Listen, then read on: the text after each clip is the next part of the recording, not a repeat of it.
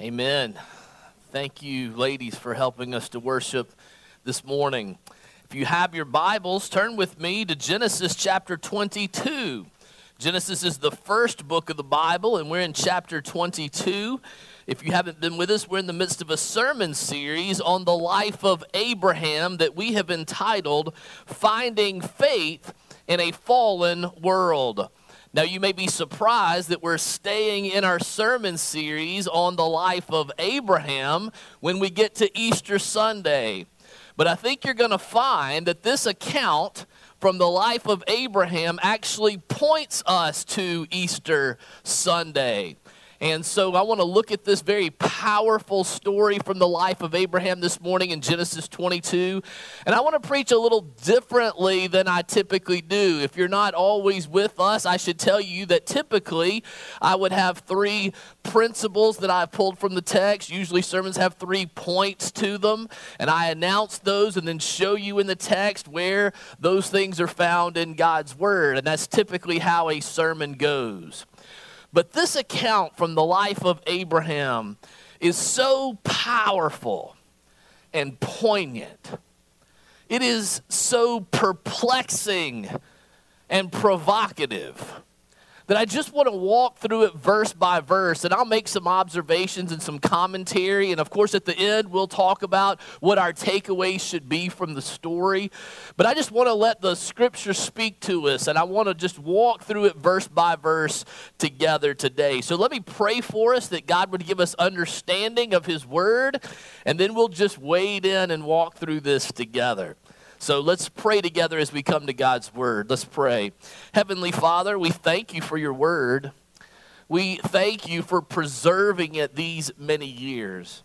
And surely one of the reasons you have preserved it, this many millennia, is so that it might make a difference in your people's lives. And so, Father, we open our hearts to you. I pray that you would open our ears and our minds and give us great understanding of the words that you inspired through your prophet Moses, and that you would be our teacher today, and that you would use this word and this account of history to grow our faith in you, that we might trust in you to provide so that we might live. And Father, as always, I ask you to do all these things, even through the sin-stained lips of a foolish preacher. For it is in Jesus' name that we pray. Amen. Genesis chapter 22, let's look at the first 2 verses together. Hear now God's word. Sometime later, God tested Abraham. He said to him, "Abraham, here I am," he replied. Then God said, "Take your son, your only son Isaac, whom you love, and go to the region of Moriah. Sacrifice him there as a burnt offering on one of the mountains I will tell you about." Now let's just stop right there. This is crazy to think that God would make this request from one of his people. I mean, it's shocking. It's wrong on so many levels. Think about it with me. First, murder is wrong, right? It's one of the 10 commandments, the 6th commandment. Given to us in Exodus 20, down around verse 13, we're told, God himself said, "Thou shalt not murder." How can he give this command?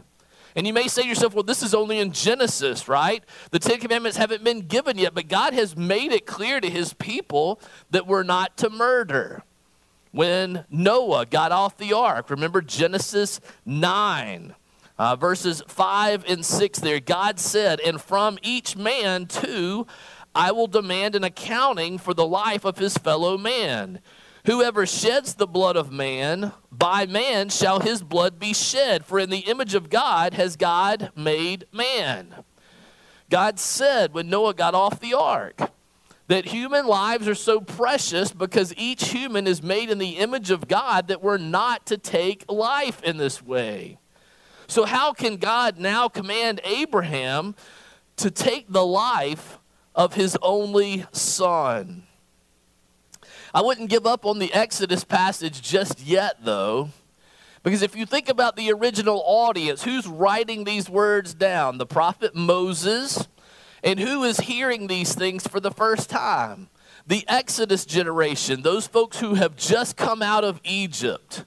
And they're in the desert being tested by God in the wilderness because they had not been obedient to take the promised land like they should have. And verse 1 here says that Abraham is being tested, and the original audience is in the wilderness being tested.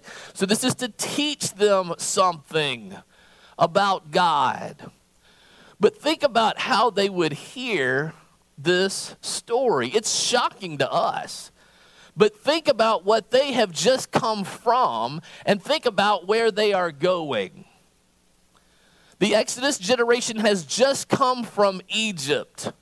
And what happened while they were in Egypt? Remember, they began to become numerous, and the Pharaoh began to be concerned that they could join with a foreign power and overthrow Pharaoh. So what did Pharaoh command the midwives to do?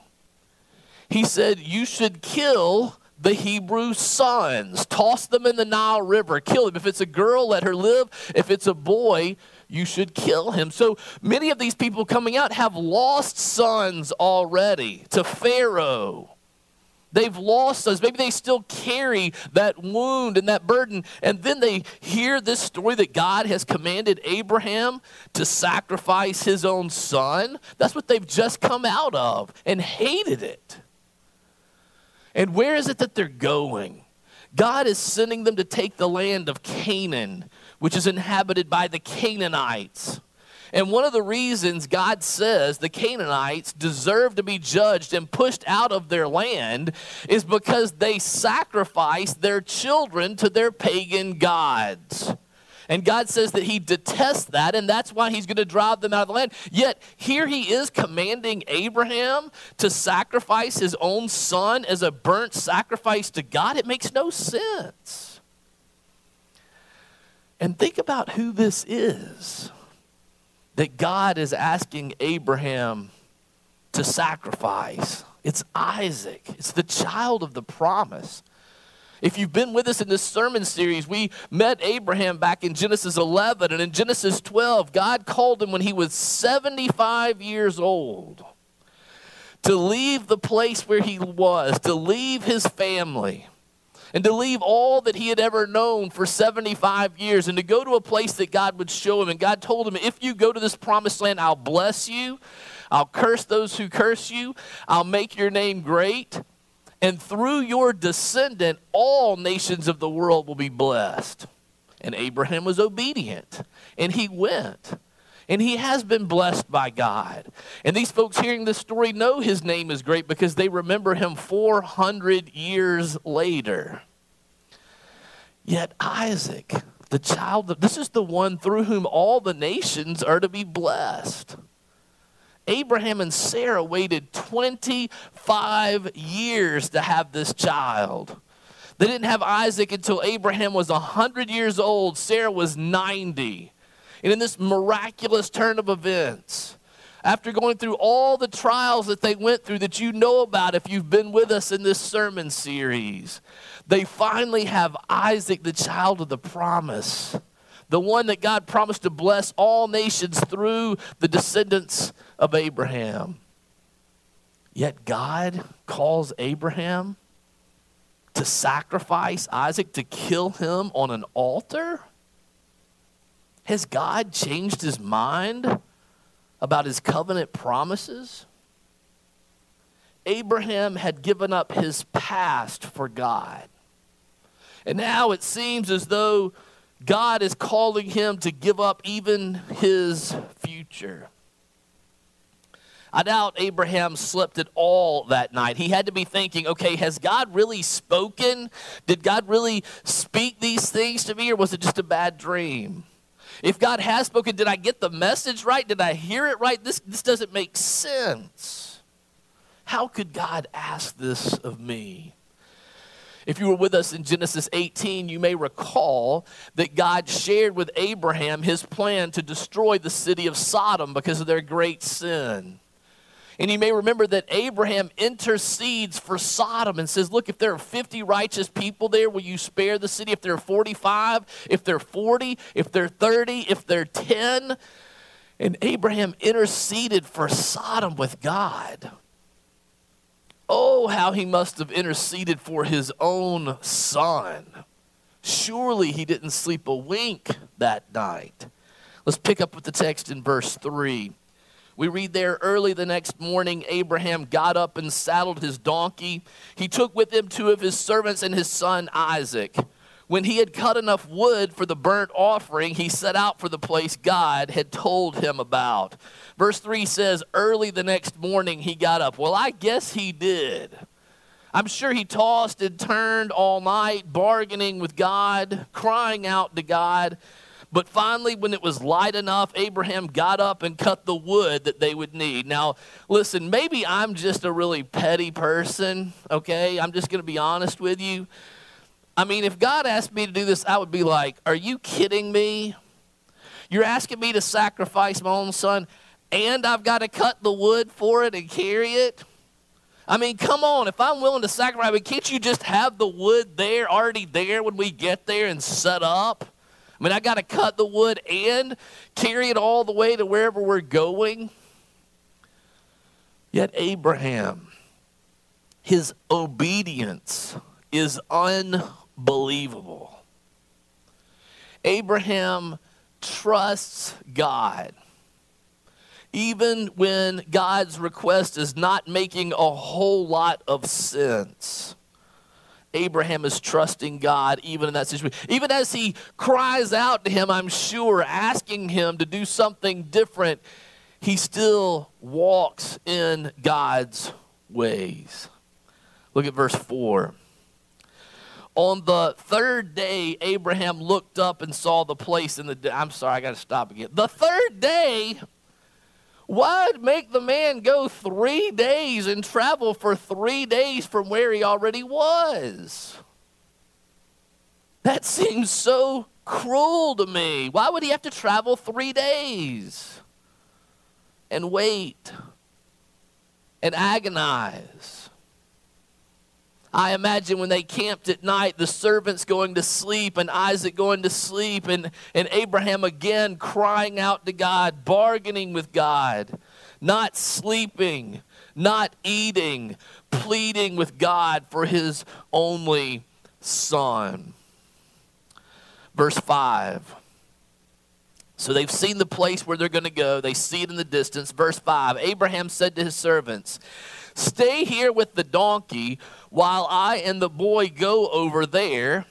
We will worship, and then we will come back to you. We? First person, plural. We will go over there and worship and have this burnt offering, and then we, both of us, will come back? Is this just a lie to keep Isaac and the servants cooperating? Or does Abraham really believe what he says, that we will go over there and then we will return? What's going on? Is Abraham just taking the boy away from the servants so there are no witnesses to what happened? What is it that Abraham is thinking when he says, we will go over there and worship and then we will come back? Let's keep going in the text. Look at verses 6 and 7. Abraham took the wood for the burnt offering and placed it on his son Isaac. And Abraham himself carried the fire and the knife. As the two of them went on together, Isaac spoke up and said to his father Abraham, Father, yes, my son, Abraham replied.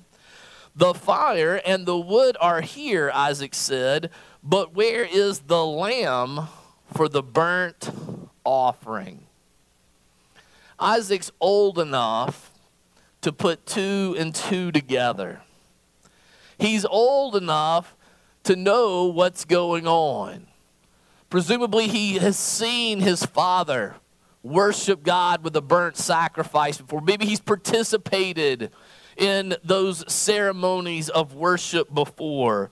And so he's looking, he's saying, okay, you got a torch with the fire, you have a knife, we have the wood. Where's the lamb to be sacrificed?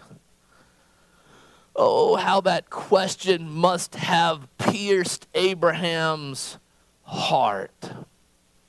He's been agonizing over it for days, crying out to God. What do you say when your own son asks this question? I believe it's instructive for us. What do we say to our own kids when they ask about things God is doing that we don't fully understand ourselves? When God's doing things that we're not even sure we really agree with ourselves? How do we respond to our kids? Listen, parents, we should be talking to our kids about what is going on in the world and God's role in it. We should be talking about how God is at work in his world. And I promise you, if you talk to your kids long enough and they grow big enough, they're going to ask a question you don't know the answer to. It's going to happen. What do we say in that kind of a situation? Even if you don't have kids, what do you say to other people? What do you say to a watching world, to coworkers, to neighbors, to family members? What do you say to people when they ask you something about God and you don't know? You don't understand. Maybe you're not even sure you agree with what God is doing. Abraham gives a great answer here that is instructive for us. Let's look at it together. Genesis 22 and verse 8. Abraham answered, God himself will provide the lamb for the burnt offering, my son. And the two of them went on together. Abraham says, God will provide. Is this another lie? Or does Abraham really believe God will provide? Is Abraham just postponing the painful truth for Isaac as long as possible? Well, we don't have to guess what Abraham was thinking. Because in the book of Hebrews, chapter 11, that great hall of fame of faith, we're told what Abraham was thinking. In Hebrews, chapter 11, verses 17 through 19, we read this. By faith, Abraham, when God tested him, offered Isaac as a sacrifice. He who had received the promises was about to sacrifice his one and only son, even though God had said, it is through Isaac that your offspring will be reckoned. Look at verse 19. Abraham reasoned that God could raise the dead. And figuratively speaking, he did receive Isaac back from death. So what was Abraham thinking? Hebrews 11 tells us that Abraham reasoned. Don't run past that. He reasoned that God could raise the dead. But notice that Abraham reasoned. And we're told this in Hebrews chapter 11, that great hall of fame of faith that explains, that begins with the definition of what faith is. And we're told that Abraham reasoned. Listen to me, friends. Do not think that faith means that we don't reason and use our minds. Don't think that if you're a person of faith that you don't use reason. Clearly here Abraham reasoned. Faith certainly requires more than reason, but it does not require less. And faith and reason are certainly not at odds with one another. Because Abraham, the man of great faith, reasoned. And what did he reason? Abraham reasoned that God can raise the dead. Abraham's thinking, well, if God created all things, if he's the one that breathes life into people, if God's the one who created all things just by the power of his word, he spoke it and it came into existence. Abraham had seen God over and over again open wombs and create life, or close wombs and prevent life from taking place. He had seen God preserve him as he went and saved Lot.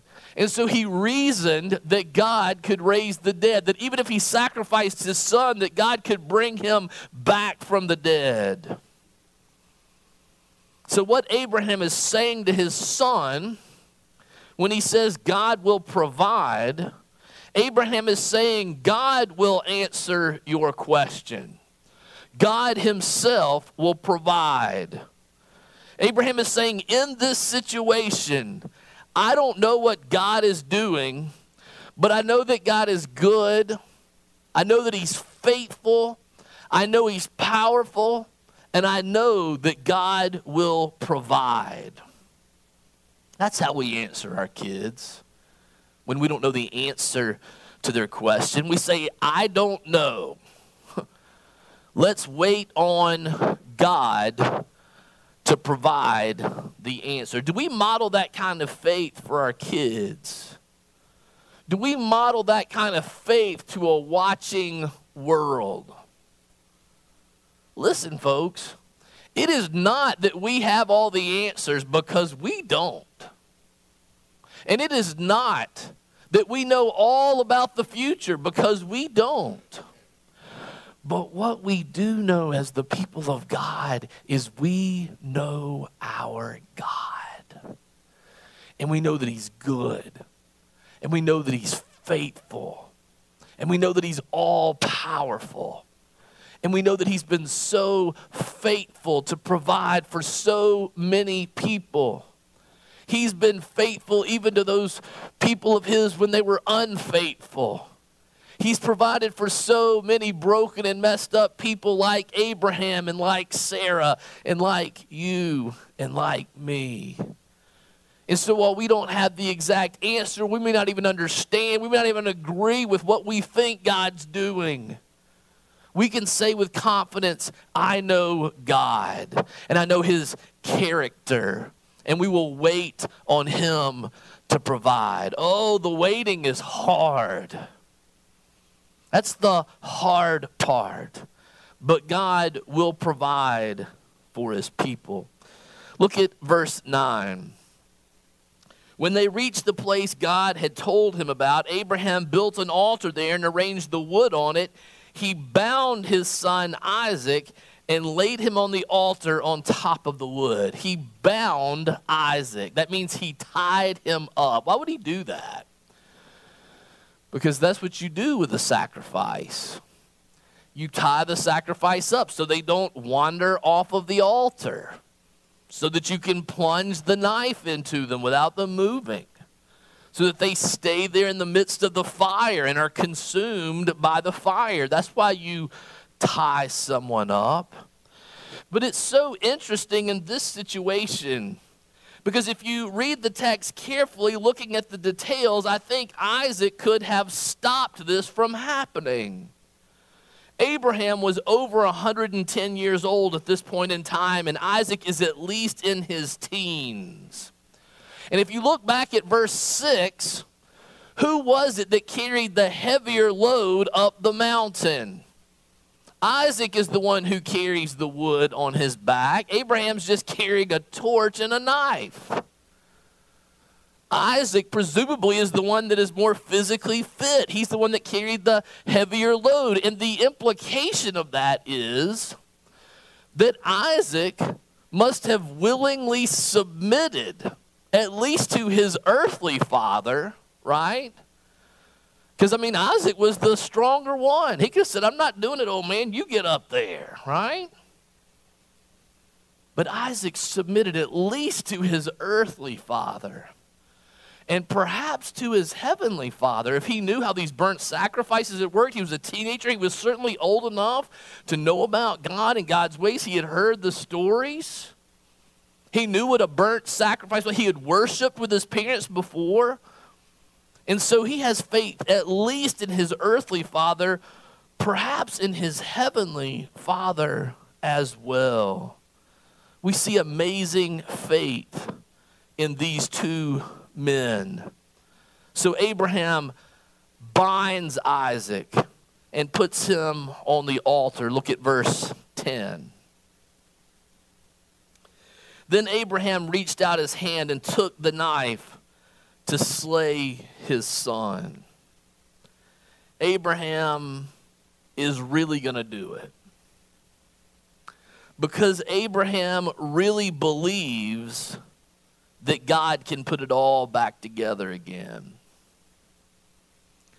I don't know what your reaction is to this story. I find it disturbing, unsettling. I told you at the beginning it was puzzling, it was provocative. I don't know how you respond. But I think it begs the question, we all need to think, do we have that kind of faith that Abraham had?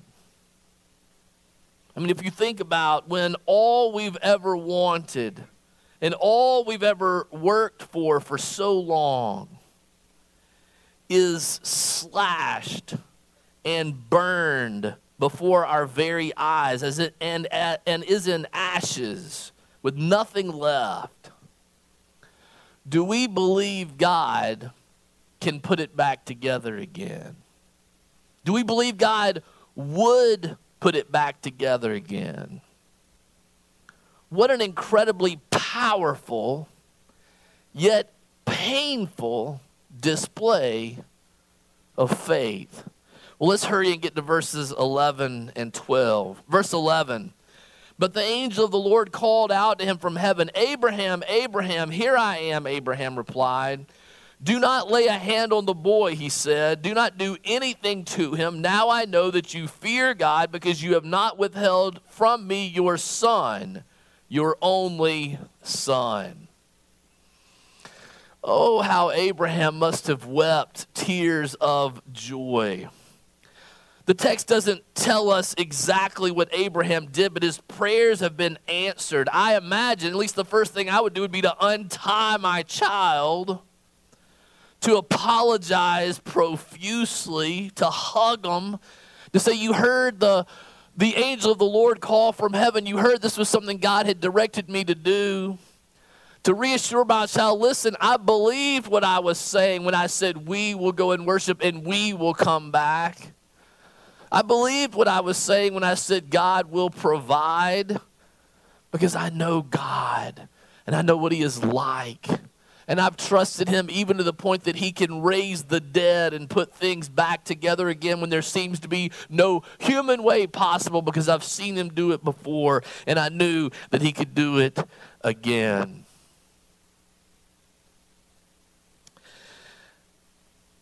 Abraham obeyed God even when it was hard, even when he didn't fully understand,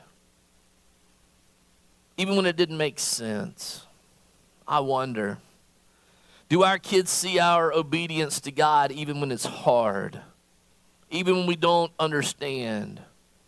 But we're just trusting God because we know he has proven himself to be good and faithful and powerful and that he will provide. Is there a watching world that sees us obey God in that way? Knowing that God is good and he's faithful and he's powerful and that he provides, knowing those things should lead us to trust God even when it's hard, even when we don't understand. Because God has provided over and over again in the past, and it means that we can trust him in the future. It means that you can trust God with your future. And this account in Genesis 22 is one of those times God did provide. Look at verses 13 and 14. Abraham looked up, and there in the thicket he saw a ram caught by its horns. He went over and took the ram and sacrificed it as a burnt offering instead of his son. So Abraham called that place, the Lord will provide. And to this day it is said, on the mountain of the Lord it will be provided. The Lord did provide. Isaac had asked, where is the lamb for the burnt offering? Abraham had answered in faith, God will provide. And instead of Abraham's son, God provided a ram. So we see that God provides so his people may live. What else do we learn from this account? What would be our other takeaways? Typically, when we read this account, we tend to associate and identify ourselves with Abraham, don't we? We put ourselves in Abraham's place, and we think of the excruciating choice that he had to make. And we ask ourselves, do I have faith like Abraham had? We've certainly been reading the story that way. And that application is a perfectly acceptable application. The New Testament calls us to consider the faith of Abraham and to exercise that kind of faith. So that's an appropriate way to read this story. How about Isaac? Isaac we usually associate with Jesus, and this is what points us to the Easter story, right? I hear guys preach it that way. They say Isaac climbed up a hill with wood on his back, in willing submission to his father, even to the point of death. And Jesus climbed up a hill, Golgotha, with wood on his back, the cross, and willingly submitted to his father, even to the point of death. And I suppose Isaac does point us to Jesus and to the Easter story. But there's one huge difference if you think about it. Isaac did not die, but Jesus did. Jesus did die. What God initially asked our father Abraham to do before God stopped him, God our Father actually did when he gave his one and only Son, and no one stopped him. We were talking about this story before during worship practice, and Josh Lambert said to me, he said, I just look at Abraham and just like, I couldn't do that. I was like, I know what you mean. I love all y'all, but if it comes to y'all and one of my kids, I'm sorry, y'all are gone. I'm going to save my kids. And he said, well, of course that's what you would do.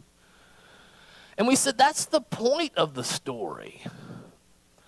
We recoil in horror that we'd be asked to sacrifice our own child. And most of us, when it comes down to it, would not do that. And the whole point of the story is God did. That is what he did for you. That is what he did for me. That he was willing to sacrifice his own son. You see, Isaac is not a picture of Jesus as much as the ram caught in the thicket is a picture of Jesus. So who's Isaac in this story? You are Isaac. I am Isaac. We are the ones who willingly submit to our Heavenly Father, who trust him to do what is right. We're the ones who live only by the grace of God, who provides a way for us to live. This narrative moves us to gratitude for the Lord's grace in providing a substitute for us so that we can live. The ram was provided by God to be a substitute. He was provided by God to be a sacrifice in the place of Isaac. The text in verse 13 says he provided him instead of his son. That in the place of, instead of, that's an important concept in the Bible. Think of the original audience. They had just come out of Egypt in the Exodus. They had just celebrated the Passover meal. And the Passover lamb had been slain for every firstborn in their place so that the angel of death would pass over and they could live. When the people of God entered the promised land, animals were sacrificed for the people of God in their place to pay for their sins so that the people of God could live. By the way, just one little nugget. I can't help but chase this rabbit. Do you know where the sacrifices took place when they entered the promised land? Well, in Jerusalem. Well, yes, in Jerusalem, but where in Jerusalem? Well, at the temple. Of course, at the temple. Do you know where the temple was built? 2 Chronicles chapter 3, verse 1. Look it up later. Solomon built the temple on Mount Moriah, where Abraham had taken Isaac to be sacrificed, where verse 14 says, on the mountain of the Lord it will be provided. I don't know about you, that's crazy to me. That 1,500 years before the temple is built, God gives this picture of what will happen there. And it reminds us that when we don't understand what God, why the 3-day trip? What is God doing with that? God might be setting up something that he's not going to do for 1,000 years. He's so much bigger than we are. His ways are higher than our ways. Oh, so that's why Abraham had to travel the 3 days. And of course, the biggest in our place that ever took place was in the fullness of time. The Lord provided the Lamb of God who died in our place so that we may live. That's how Genesis 22 points us to Easter, because it introduces us to a God who so loved the world that when we would not be willing to, he gave his son, his only son whom he loved, so that whoever believes in him will not perish, but will have eternal life. Jesus died for us because God still provides so that his people may live. This event from history recorded in Genesis 22 reassures us that the Lord provides so his people may live. That means we can trust God to provide for us today. So I call on all of us to trust in him, to live your life connected to him, to let all you have and all you are revolve around him, to trust him with all you have and all you are because he has shown himself to be totally trustworthy. I ask you, along with the Apostle Paul in Romans chapter 8, he who did not spare his own son, but gave him up for us all, how will he not also along with him graciously give us all things? Let's pray and thank him for his provision. Let's pray together. Oh, Heavenly Father, thank you that you provide so that we may live. Thank you for reassuring us with story after story about how you have provided for so many broken and messed up people like us. I pray that you would give us faith to see that and to believe in you and to walk in your ways, to totally trust you with all that we have and all that we are. Father, we can't do that on our own. We ask that you would come and give us the gift of faith, that you would allow us to trust in you, that you would enable us to walk in your ways.